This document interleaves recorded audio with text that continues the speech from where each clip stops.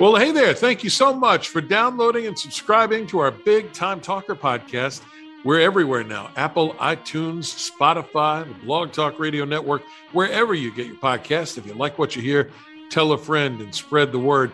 Our podcast is made possible by our friends at speakermatch.com, the world's largest online virtual speakers bureau. Now, what does that mean? Well, that means if you're a platform speaker or maybe you're a meeting planner, you can find one another at the virtual marketplace at speakermatch.com. You may have heard the term the Great Resignation. It's affecting all aspects of worker shortages all across the globe. We wanted to talk to somebody who has spent an awful lot of time learning about that and working within that world. Gary Melling is our guest today. And Gary, let's start right there. In just the last year, over 34 million Americans alone left their jobs. A lot more are thinking about it. Mm-hmm. What do we do about it? Wow. It's a short question, but it's a very complex answer. Sure. So we have a kind of a perfect storm that's been brewing for a couple of decades now. We have, if I can just maybe take a moment and give some context for how we got to where we are. Of course. I've worked in enterprise recruiting, strategic succession management for executives. I've worked for many of the big brand organizations that your listeners and viewers would recognize. Now, having said that, in part of the work that I've done, I've worked with a lot of organizations to help them understand what they can do to make their talent acquisition processes more productive. There's a lot of tools that have been on the market for a long time, and people have just gotten used to using these tools, but the tools themselves haven't really been servicing either the corporate client or the job seeker very well. So let me just give you a quick example of that. Probably about 20 or so years ago, we first got into more of a scaled version of what we now see as an applicant tracking system. So if you see a job posted somewhere online, you click on the link, you find out what the job looks like. If you want to apply to it, you're likely going to be submitting your resume and uploading your profile information to what we call an applicant tracking system, an ATS. Okay. The problem with an ATS is that it works, it's driven by computers, it's driven by logic. And so what it does effectively is it goes through a resume and it will capture basically sound bites, words, keywords that the recruiter is looking for. And, if it's self-authored, people can write whatever they want. You can't blame people for being in one role, wanting to go to another role. It may be in the same company, but often not. And we'll talk about those reasons in just a moment. But if you're going to be applying to an external organization, the applicant tracking system, the ATS, is figuratively the gatekeeper. Once the job competition has closed, the posting is closed, let's say 30 days, the recruiter can go onto the system and try to make sense of whatever tools they're using to consolidate. Maybe they've got 80 applicants, maybe they've got 800 applicants. There is more and more technology available today. I was a part of actually creating a bit of that for the US Army, which we can maybe talk about later. The bottom line is that when you're looking to parse resumes, to search for specific words on a digital resume, you're not really getting the full picture of the human. You're not getting any assessment reports. There's so much to that can be read between the lines. And frankly, if I want to be a bit verbose, I can exaggerate anything I want, anywhere I want on the resume. And as long as I match the keyword searches, I'll show up in a recruiter shortlist. Now, to show you how I worked for many years in military applications and critical applications where you're in a situation, you get one chance to get it right because you're in a hostile situation. And I've adopted that same mindset for pretty much everything I do. But here's the rub. At one point, what I often do in working with organizations and helping them understand the weaknesses in their talent acquisition tools and processes is I'll go on and I'll apply for a job on their website. They don't know that necessarily in the beginning, but that's what I'm doing for my own business reconnaissance, if you will. To show you how goofy it can be, I have seen, first of all, the job description for a CEO being 2 pages and the job description posting for a mail clerk in the mailroom to be 15 pages. So where in the universe does that make any sense? So well, let's just nowhere.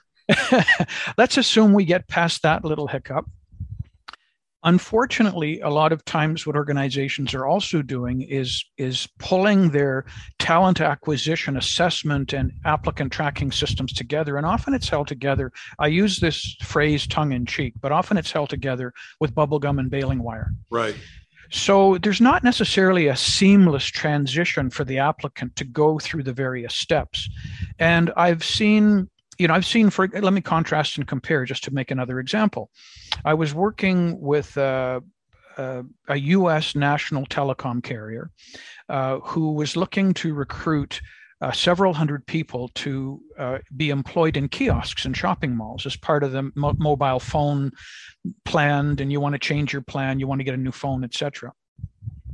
It took me over 2.5 hours to apply for that job. It was paying minimum wage, by the way. And I got kicked off the system. Out of the 6 attempts, I was kicked off twice, had to start the process again. So no one's going to do that. In the real world, nobody's going to. No. Well, by contrast and comparison, I can, if I'm interested in simply getting a job, I can go on a large fast food restaurant site and in 15 minutes apply for a job that also is a minimum wage. But what I found really fascinating is that in that scenario, that employer got back to me online within 30 minutes, acknowledging that they received my resume, saying that they thought I was a good fit for the job based on the profile I had uploaded and so on. So net, it doesn't make a lot of sense. And let me just talk about it from a Machiavellian perspective for a moment. If I truly want to beat the ATS, and I've shown this to corporate recruiters and recruiting teams. And I'm sorry, once again, the ATS stands for? The applicant tracking system. Right. So where I submit my resume, what I'll do, and I've done this to prove a point, is I'll take my resume, and it could be totally unrelated to the job they're hiring for.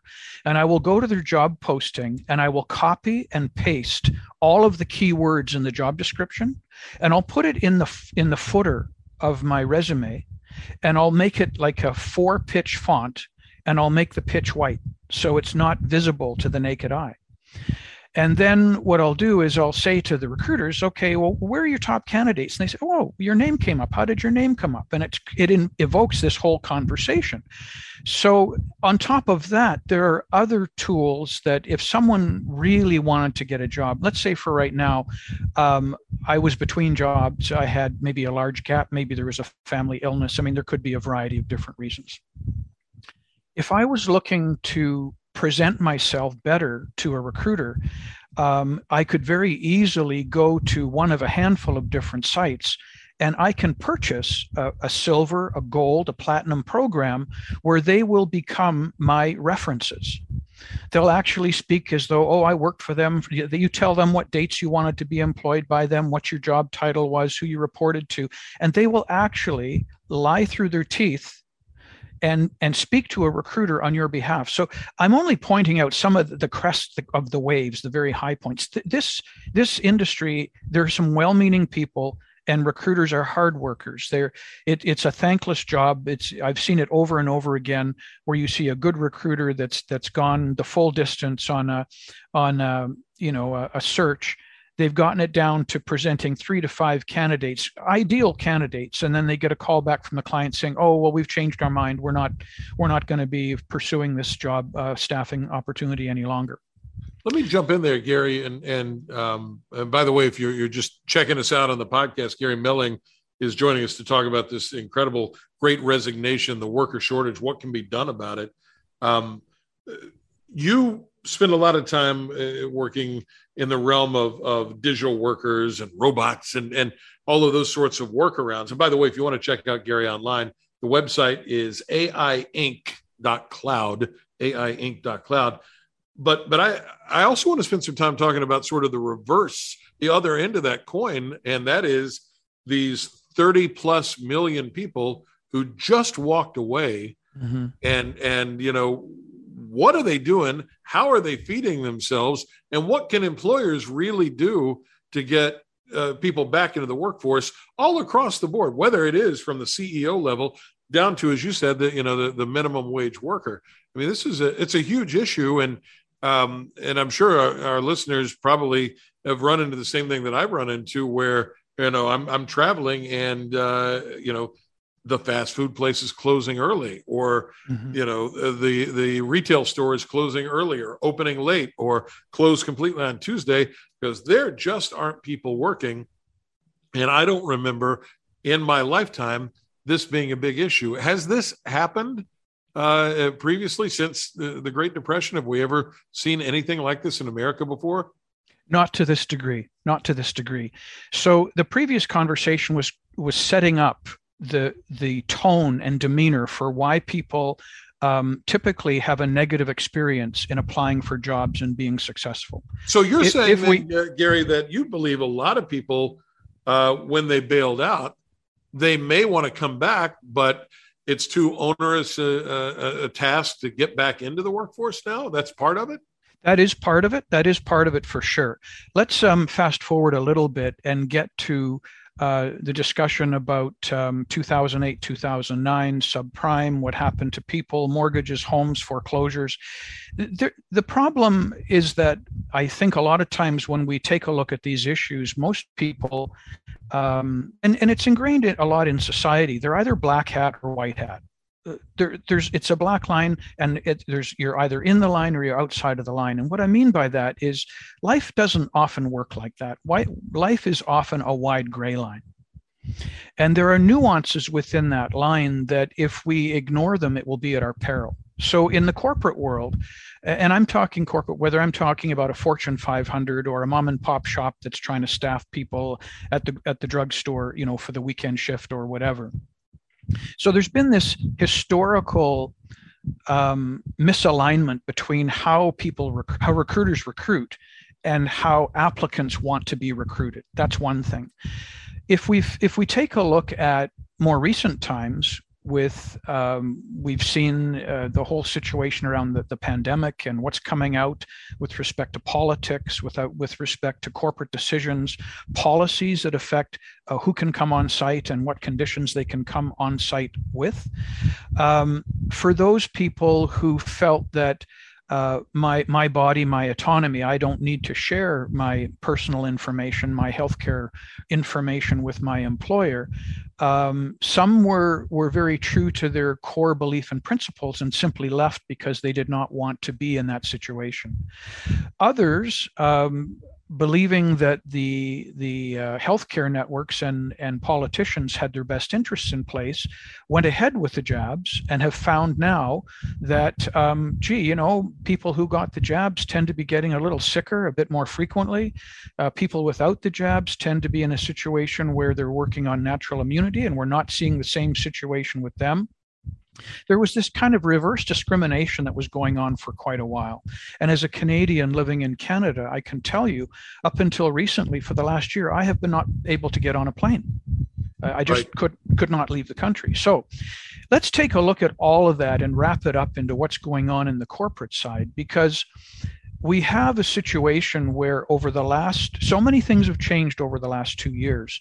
Take a look at, just for example, having a floor in an office tower in any downtown in North America.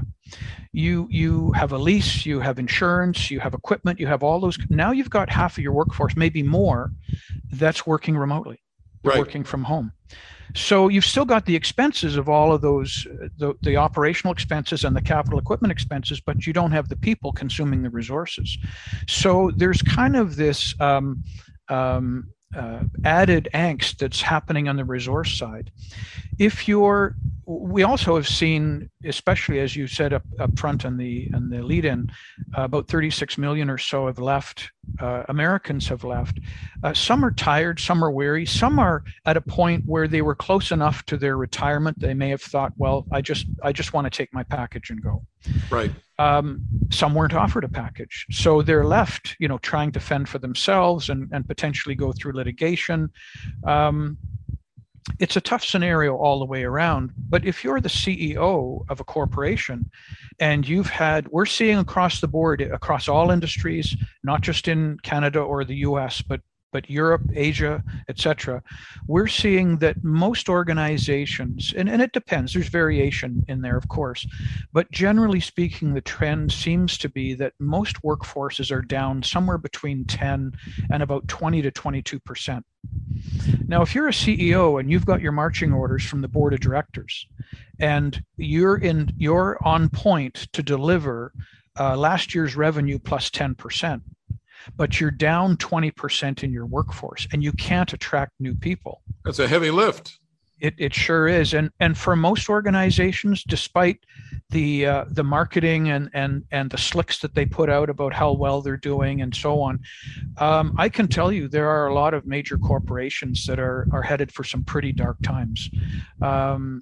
We're seeing it again across industries. So how do you then address a deficit in your workforce? Well, if you're really holistic about how you think of your workforce, you'll think about your workforce. One is, yes, you've got employees, but you've got and those employees are going to be exempt and non-exempt. You've got management and you've got salaried. You may have hourly.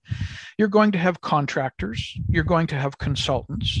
That's part of the natural mix, and we typically equate all of that rounded, inclusive group of people as what we call full-time equivalents, FTEs.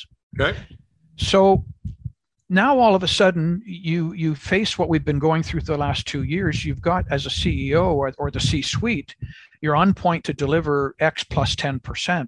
And you're struggling to figure out how to do it. Well, we're seeing more and more organizations, and I'm talking C-level people contacting us saying, listen, I know digital workers are a hot topic, but what are they? Are they right for us? Can we use them? If we do choose to use them, how do we get started? Those are probably the biggest questions that we get right out of the blocks. And let me give you a quick example of a call I received recently from the COO of a mortgage company in New England. Okay. 8 years ago, when the COO joined the company, they had 100 underwriters. Those underwriters were underwriting basically a mortgage project every hour. So in a standard working business day, 100 underwriters writing one an hour for 8 hours a day. You've got about 800 a day being underwritten. However, since then, with the introduction of all of the regulations that federal governments and state governments are bringing in to the financial services industries because of fraud and fraud detection and organized crime and money laundering and risk analysis and so on, they're downloading all of that to the people who are applying for those loans. So, for example, 20 years ago, if you applied for a loan, you'd go into the bank, you'd fill out an application probably by hand, you'd submit the paperwork to your local bank representative, they would take it, it would go off for a week, and you'd get a phone call saying whether or not you'd been approved. Well, now, by contrast and comparison, because we also work in artificial intelligence and cybersecurity, I can tell you that it's dependent on the organization you're working with. But if you see, let's say you want to go for a bank loan or a car loan or whatever it is, if you go onto that website and you start filling in the application, I can tell you, we know of technology that within the first 30 seconds can extract up to 2,000 data points on an individual. Okay. So there's not a human being. In your experience, if you apply for a mortgage, you apply for an auto loan, there's not a human being that is the first reader of that application, the first line of defense. Correct. That's all automated and digitized now. So that's part of the answer, I guess, is these digital workers that you talk about, or these humanoid robots. And look, Gary, that goes all the way back to Ford and assembly lines. This is a high-tech version of that.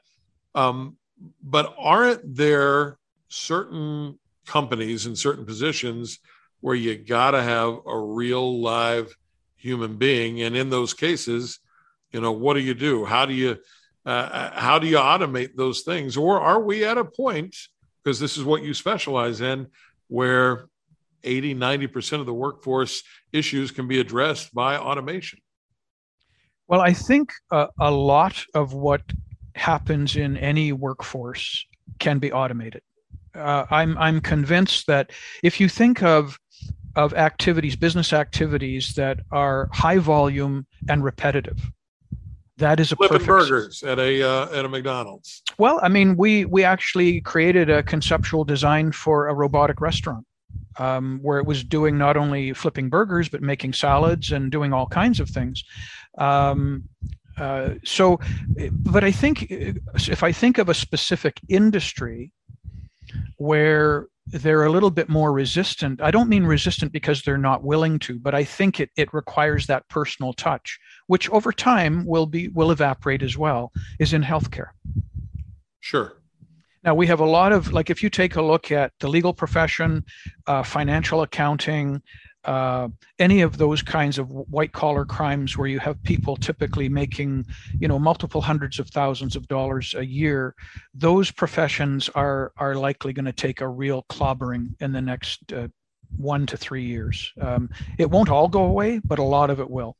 Because those things can be automated. Because they can be automated. And when we think about automation, there are different levels to automation. So, for example, if you're completing an online form for a mortgage application, you're using what we would call structured data. There's a form created with fields, and now you're putting your personal information in those fields, which all can be represented effectively by a spreadsheet. That's structured data. But there's also unstructured data. There's a handwritten note on a notepad. There's a photograph. There's a video. There are conversations that have been recorded, and I'm simplifying the types of data just to make it fairly easy to follow, because there are nuances within all of those as well. And then the last form of data that people would probably be aware of is what we call behavioral data.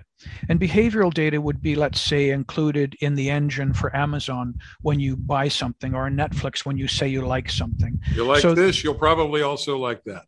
So those are the kind of predictive analytics. Now, that's from the white collar side. That's from more the consumer side. If we take a look at the industrial side, and if you were to walk into any automotive manufacturing plant, a current automotive manufacturing plant or one that's been upgraded, you'll find that for probably for better part of 2 or 3 decades now, we've had industrial robots, let's say on an auto manufacturer, on the paint line. And what they did is they did 3D modeling of a person who was absolutely the best at their job as a human being on the paint crew. And they put him in a room and sensors all over him or her, and was in a situation where they could measure everything in 3-dimensional space, including how they just feathered the last spray to get that shiny luster on the paint. So that's been around a long time. So if we take a look at the industrial mechanical, that's been covered off.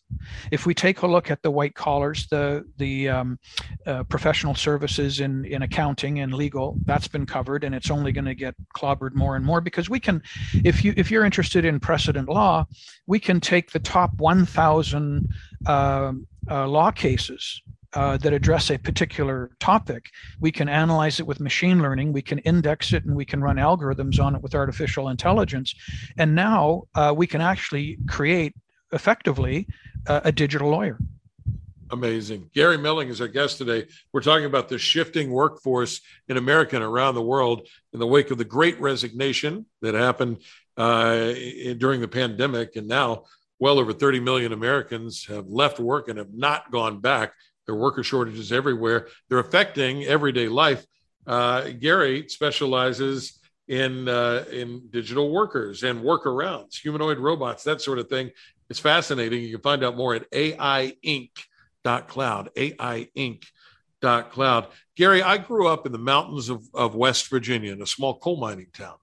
And as a child there, that was a major employer for the state. It was the major tax driver for the entire state, the mining industry. And I saw the mining industry automate and condense the number of people through the use of computers and continuous miners and that sort of thing. It's not pick and shovel the way it was in my grandfather's generation. That's all, changed that industry. And certainly there are less miners now, just as there are less automotive workers and less different things. And yet, if you're a traveler, you know that in 2022, the airline industry is really struggling because they need staffing. Now, 10, 15 years ago, you began to see the gate agents go away and the use of the screens and all that.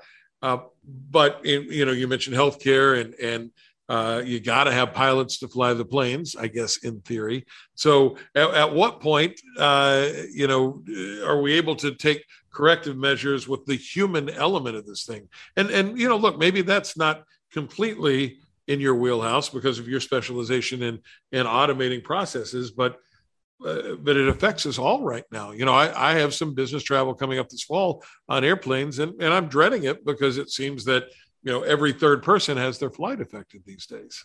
Oh, yes. Yes, absolutely.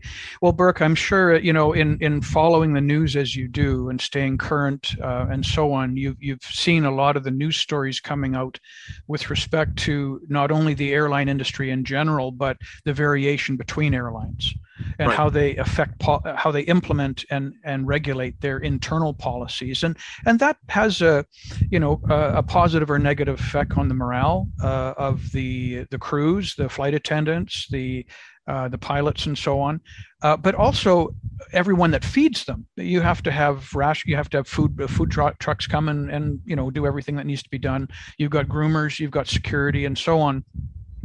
The fact of the matter is, I think if we kind of pare it down to certain things, whether it's the airline industry or the farming industry trying to find pickers for crops, basically, we've gotten soft and squishy as a human race. And a lot of people, for whatever reasons, just will not do those jobs. I'm not saying they don't need to be done, but and then when you get into some of the more sophisticated, you're talking about an airline pilot and so on, one could argue, I think successfully, that an aircraft, if we take a look at drones as an example, and now they're very affordable, 12-year-old kids are flying drones in their backyards, that you can basically start from a standstill. You can raise up, you can fly wherever you need to go, you can pilot it, you can bring it down. I don't think that it's going to be that long before we're seeing the same kind of thing, much like we're seeing that's happening in navigation for automobiles. Very similar. So in your viewpoint, in working where you specialize, this worker shortage right now, the Great Resignation, is perhaps a temporary thing, and the long-term solution is going to be more and more automation is how we're going to solve this thing. I think so. I really think so. I'll just go back to an example from a few years ago. I was working with an organization who was going to go through a significant layoff. They were laying off about 15% of their workforce. And this was before the COVID situation. And they came to me and said, listen, how do we do this? How do we do this and minimize our exposure, risk, and liability for wrongful dismissals and, all those kinds of things? Because there's, depending on the industry and the company and the culture, you can almost forecast what percentage of the dismissals will come back with a wrongful dismissal legal case. And sometimes they have merit and sometimes they don't. And that depends on which side of the fence you sit on and so on. I'm not going to get into that. Sure. But one of the things I helped them through is we built an assessment tool that allowed them to, first of all, identify the people within the organization. If they were going to be terminating people, what we wanted them to be aware of is you need to understand that in that case, if you're going through a significant and formal reduction in force, you have to be prepared to understand that a lot of your top stellar workers are going to leave. So it's not just, taking a look at people who, for lack of a better opinion or perspective, are not performing as well as they could. When you go through an announcement like that, it affects the entire workforce. So we built an assessment tool for them that would allow them to take one 10-minute assessment and be compared to about 1,200 different jobs as far as wellness of fit goes. And this wasn't using their job title. It wasn't using their resume. It was basically doing a profile of their competencies, their attitudes, behaviors, skills, competencies, and knowledge. And from that, we could give them a rank ordered list of the careers that they would, or jobs that they would be well suited for. So my counsel to this particular client was, let's build this tool, let's use it, and let's just measure what we anticipate and compare what we anticipate the number of wrongful dismissal cases you would normally get to what will happen after we go through this exercise. And we did exactly that. There were, I think, 15%, which represented, I think, about 600 people. So we went through the whole exercise, and fast forward to the end of it, I had a meeting with the CEO, and he was quite pleased with how everything went. About 2 weeks later, I got a call from their lawyer, and I thought, uh-oh. Here it comes. Yeah, something's gone sideways here. What's going on?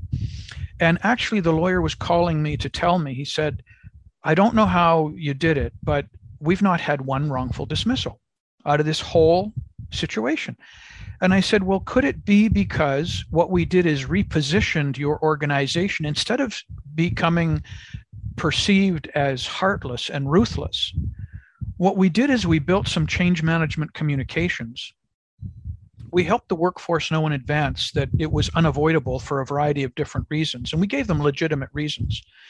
And then what we said, there's going to be a process, but in this process, we're going to help you transition back into the workforce. So it's not as though, here's your check, there's the door, what's your hurry kind of thing, don't let the door hit you on the way out. It was more, we're a culture of benevolence. We care for people. We seriously care for people. So by going through this assessment and them seeing, okay, out of these 1,200 jobs, my top 10 are 1, 2, 3, 4, 5, 6, 7, 8, 9, 10. Wait a second. I know I would be a good fit for this one because of my competencies, but I'm not so much interested in that. But this one over here, on the other hand, I'm a good fit with my competencies. I can reinvent myself. I don't have to go through as much training or formal education to be a strong candidate for that role in another organization. And so my story back to the attorney was, well, what we did is we took a very human approach to solving the problem. Yes, it was about numbers, but what a lot of senior management and C-level folks don't seem to really understand even today is that without the right messaging, without the most scarce commodity in the market today is truth. Wow. People are starved for the truth. That's very true in a lot of ways, including in our politics in this country. Oh, for sure. So Gary, let me ask you this question then. When you see this mass exodus of people from the workforce, but you also see an awful lot of folks who began working from home during the pandemic, and employers now, as you alluded to earlier, who have a big floors of office space that they're paying through the teeth for in major metropolitan areas, and they need to get people to come back. Anecdotally, I'm hearing that people are just not coming back. That you say, oh, you got to come back to the office, and they say, no, I don't. I'm resigning. Do we ever see, and you have to crystal ball this a little bit, the workforce coming back in office the way they were pre-pandemic, or are those days over forever? In my humble opinion, those days are gone. I think what we're going to see, and again, I'm really kind of going out on a limb here. This is the crystal ball. There's no science. This is just a humble opinion. Sure. But it's based on working with, some pretty large organizations and multiple industries in different parts of the world. And I'm seeing a similar story start to emerge. I think one of the biggest challenges, first of all, I think a lot of organizations are going to be imploding. Despite the posturing they're doing in annual, audit statements and annual reports and so on. Yeah, if you really kind of lift up the covers and peek about what's going on underneath, I think there are other stories there that are, and they're typically driven by politics and things like that. I have to say that,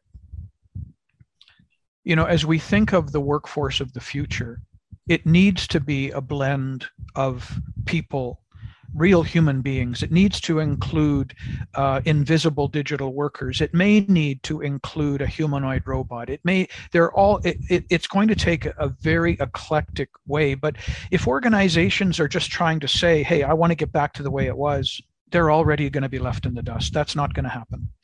So I think what you're going to see, and just take a look at the implications in the real estate market from a commercial real estate perspective, with so many office towers becoming more and more vacant over time, I think the government's going to have to take a look at this and say, well, okay, we've done bailout packages. How do we deal with this? One of the things they may consider is taking certain floors of those towers and converting them to either low income subsidized or luxury accommodations where people are trying to find a place to live. Now, the only problem with luxury accommodations is if you don't have a paycheck, if you've been driving your Mercedes-Benz and you're making $450,000 a year and your profession, the writing is on the wall, you need to start thinking about repurposing yourself. Now, having said that, and the example I was giving about the mortgage company, when I first got that call, the COO said to me, we've got 100 underwriters. They're down to writing 2 projects a day because of Sarbanes-Oxley and legislation, compliance reporting, and so on. We need to get back to where we were, to 8 a day. He said, I'd like to hire another 100 underwriters. I said, okay, I understand that's one way you could solve that problem, but why would you do that? And he said, what do you mean? I said, well, you have 100 underwriters now. They're all intimately familiar with the process of underwriting.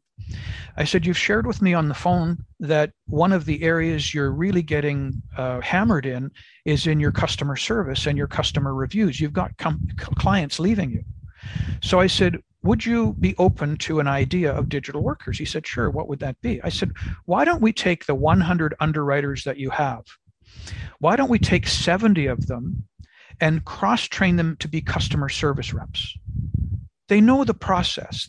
What they're missing is an opportunity to work with your customers to share the deep knowledge that they have and to expedite problem solving. So instead of having someone as a customer service rep, a CSR1, answering the phone with a script, and they said this, I checked that box, and now I say that, you actually could have level 2 and level 3 customer service reps where they're these very experienced underwriters. I said, now the remaining 30 that are left, what we would do with them is we would introduce digital workers to automate basically the entire underwriting process. And those 30 that are left over would have the ability to do manual override on anything that the AI was doing.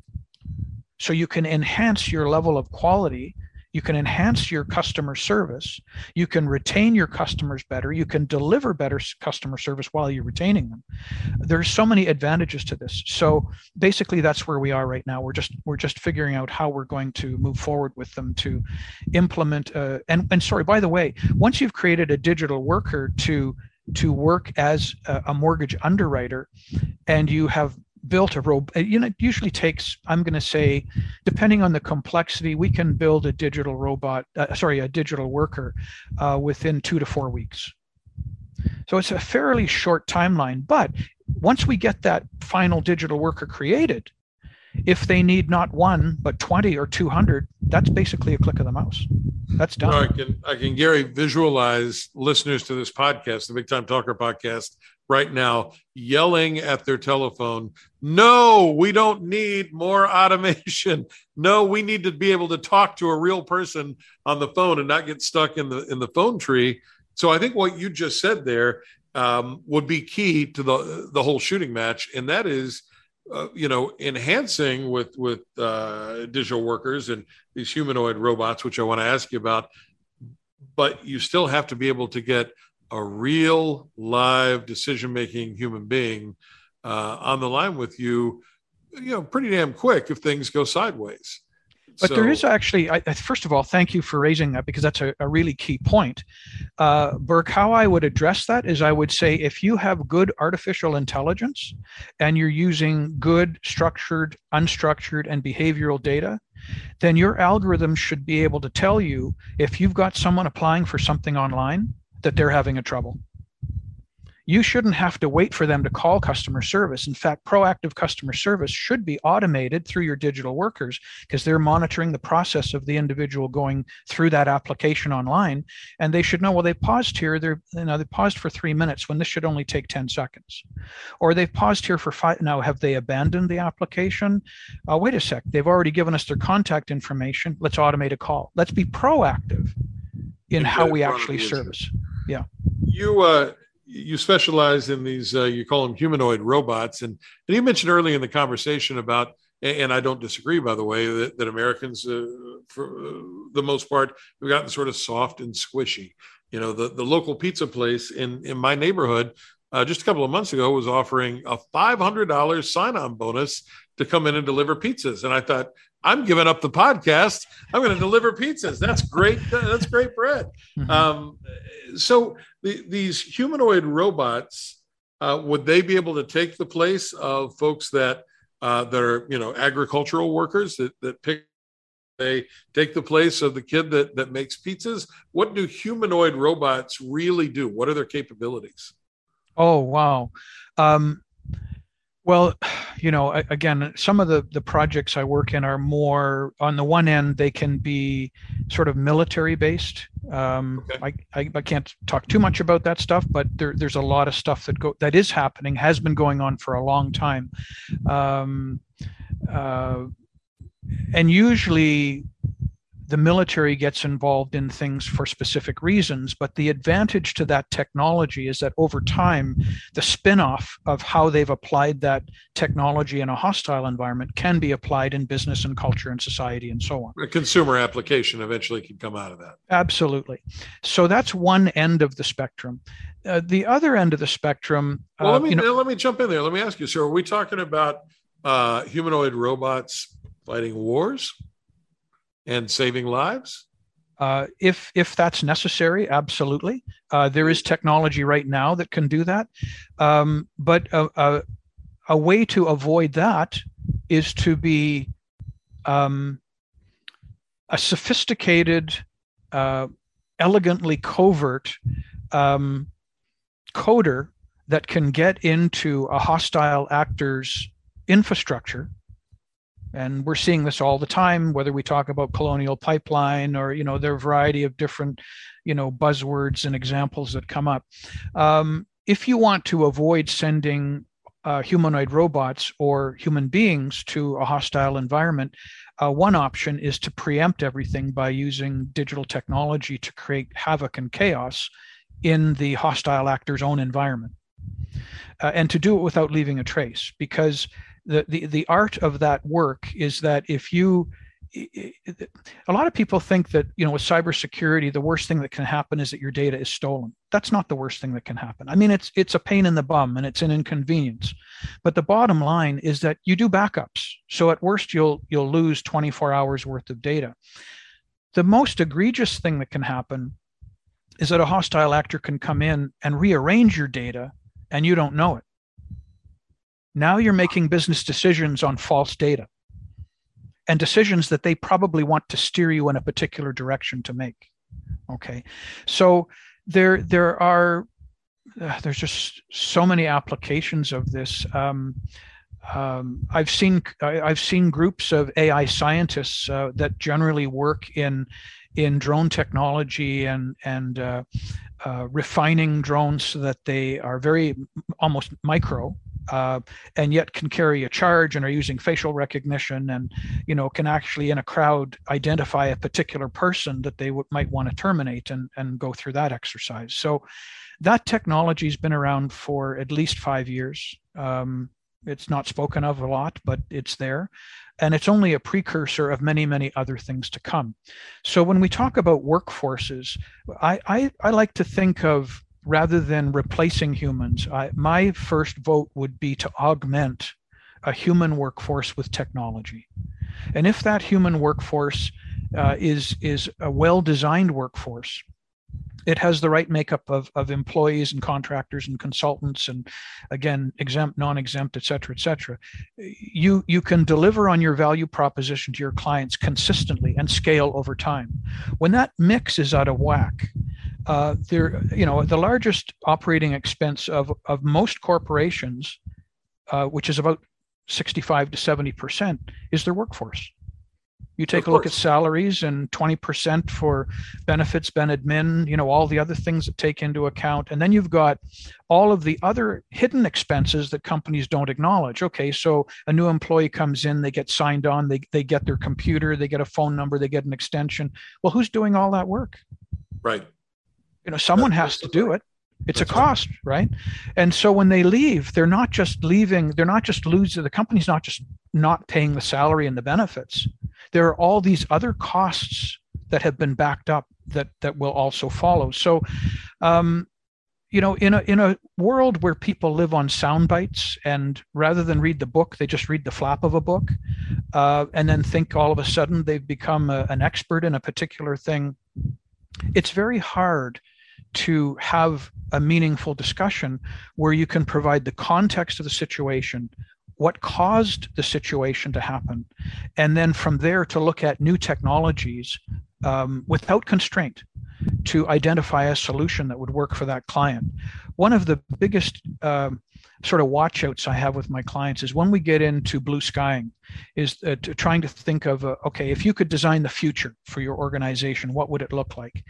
And often what happens is at least the first iteration, they try to define the future, but they try to define it with one foot still in the past. Well, that's and so they're constrained. Level. That's right. That's the human condition, right? That's part of what we need. So trying to get instilled within them a discipline that says, look, I don't care about how we got here or where we are. I mean, I do, but if this exercise is to focus on the future, how do I take an absolutely pristine white piece of paper that has not been stained by anyone previously? How do I articulate what the future of this organization will look like? And when we can get them to that point, there's a whole aha that goes on, this epiphany that actually starts lighting off a series of epiphanies on what it is they can do.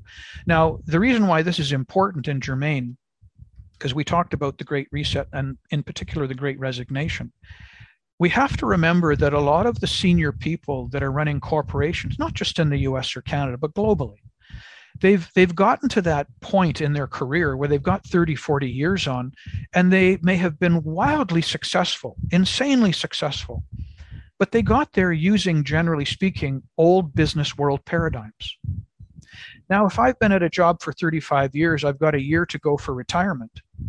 And everything I've done has been built on old management reporting styles and structures and solid lines and dotted lines, or however you want to explain it. And now all of a sudden, I have this new technology I'm being introduced to that can significantly reduce my headcount, improve my productivity, my revenues, and my profitability, and will even be better over time.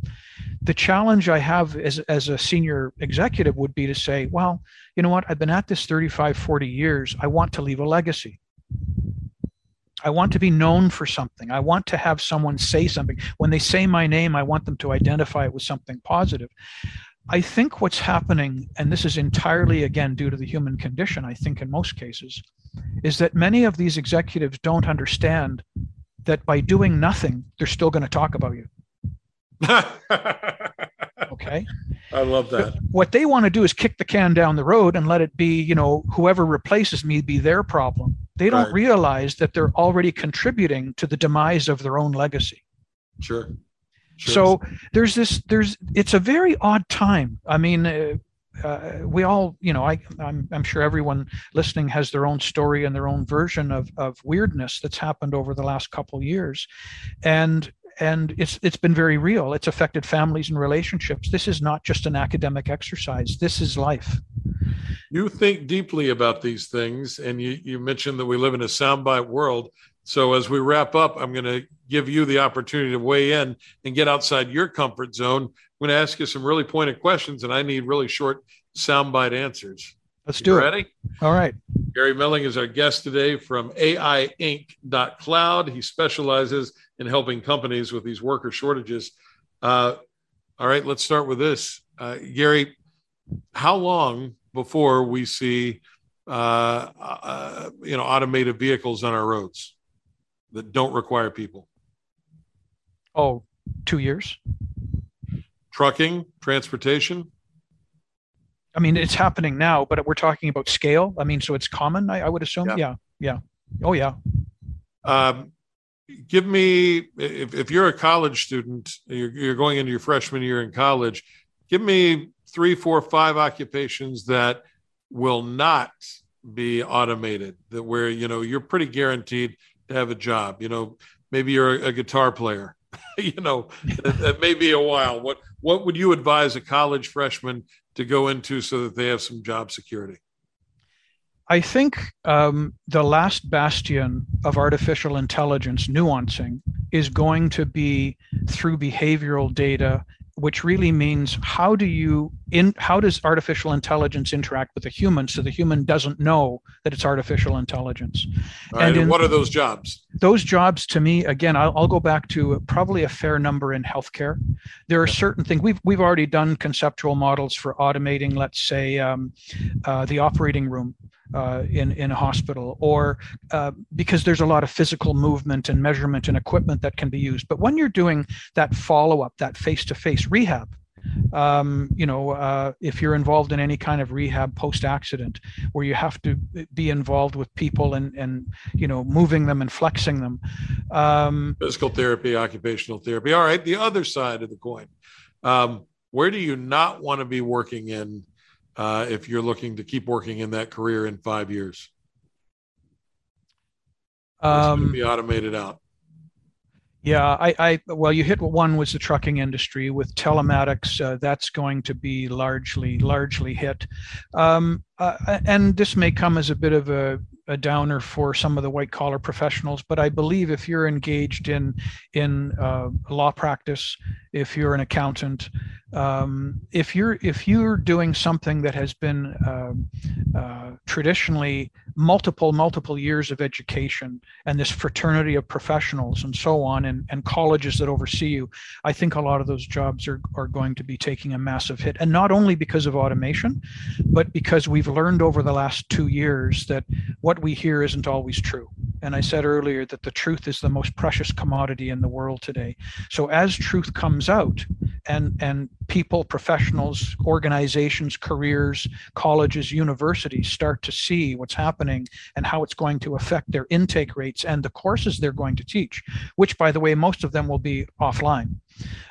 So a lot of this, again, commercial real estate, what's going to happen to all that kind of stuff? So I think those are the professions. I think, property management, if you're a large commercial property manager. In-person universities, you mentioned you think that a lot of university learning is going to be online. I truly do. Yeah. Yeah, I was involved in actually one of the first online education programs where we trained nuclear engineers and certified programs back in 1990, and they could actually get a degree through that program. So I'm seeing now it's just becoming so commonplace, and by going from formal public schools to homeschooling, or to distance education through the public schools, I think we're ingraining in children the notion that, well, I don't need to be in a classroom. Now, there's the whole social interaction side, which can starve childhood development. So we need to be sure that there are other ways to address that. But certainly the educational field, I think, if not gone, certainly going, are the days where all the letters after your name meant something. I could talk to you about this for hours. You are something of a futurist, and certainly implementing these things in today's world, if done correctly, can make it better for all of us. Gary Melling, our guest today on the program. AIinc.cloud is the website, AIinc.cloud. Thank you for spending some time with us today. Burke, it was my pleasure. Thank you. That's Gary Melling checking in from the Great White North in Canada. We love the conversation. We love that you're here with us today. Thank you, Speaker Match, for making the show possible. From our studios here in Washington, D.C., I'm Burke Allen for our guest, Gary Melling. Thanks for listening. Now go out and make it a great day. Bye, everybody. With Lucky Land Slots, you can get lucky just about anywhere. Dearly beloved, we are gathered here today to... Has anyone seen the bride and groom? Sorry, we're here. We were getting lucky in the limo and we lost track of time. No, Lucky Land Casino, with cash prizes that add up quicker than a guest registry. In that case, I pronounce you lucky. Play for free at LuckyLandSlots.com. Daily bonuses are waiting. No purchase necessary. Void where prohibited by law. 18+. Terms and conditions apply. See website for details.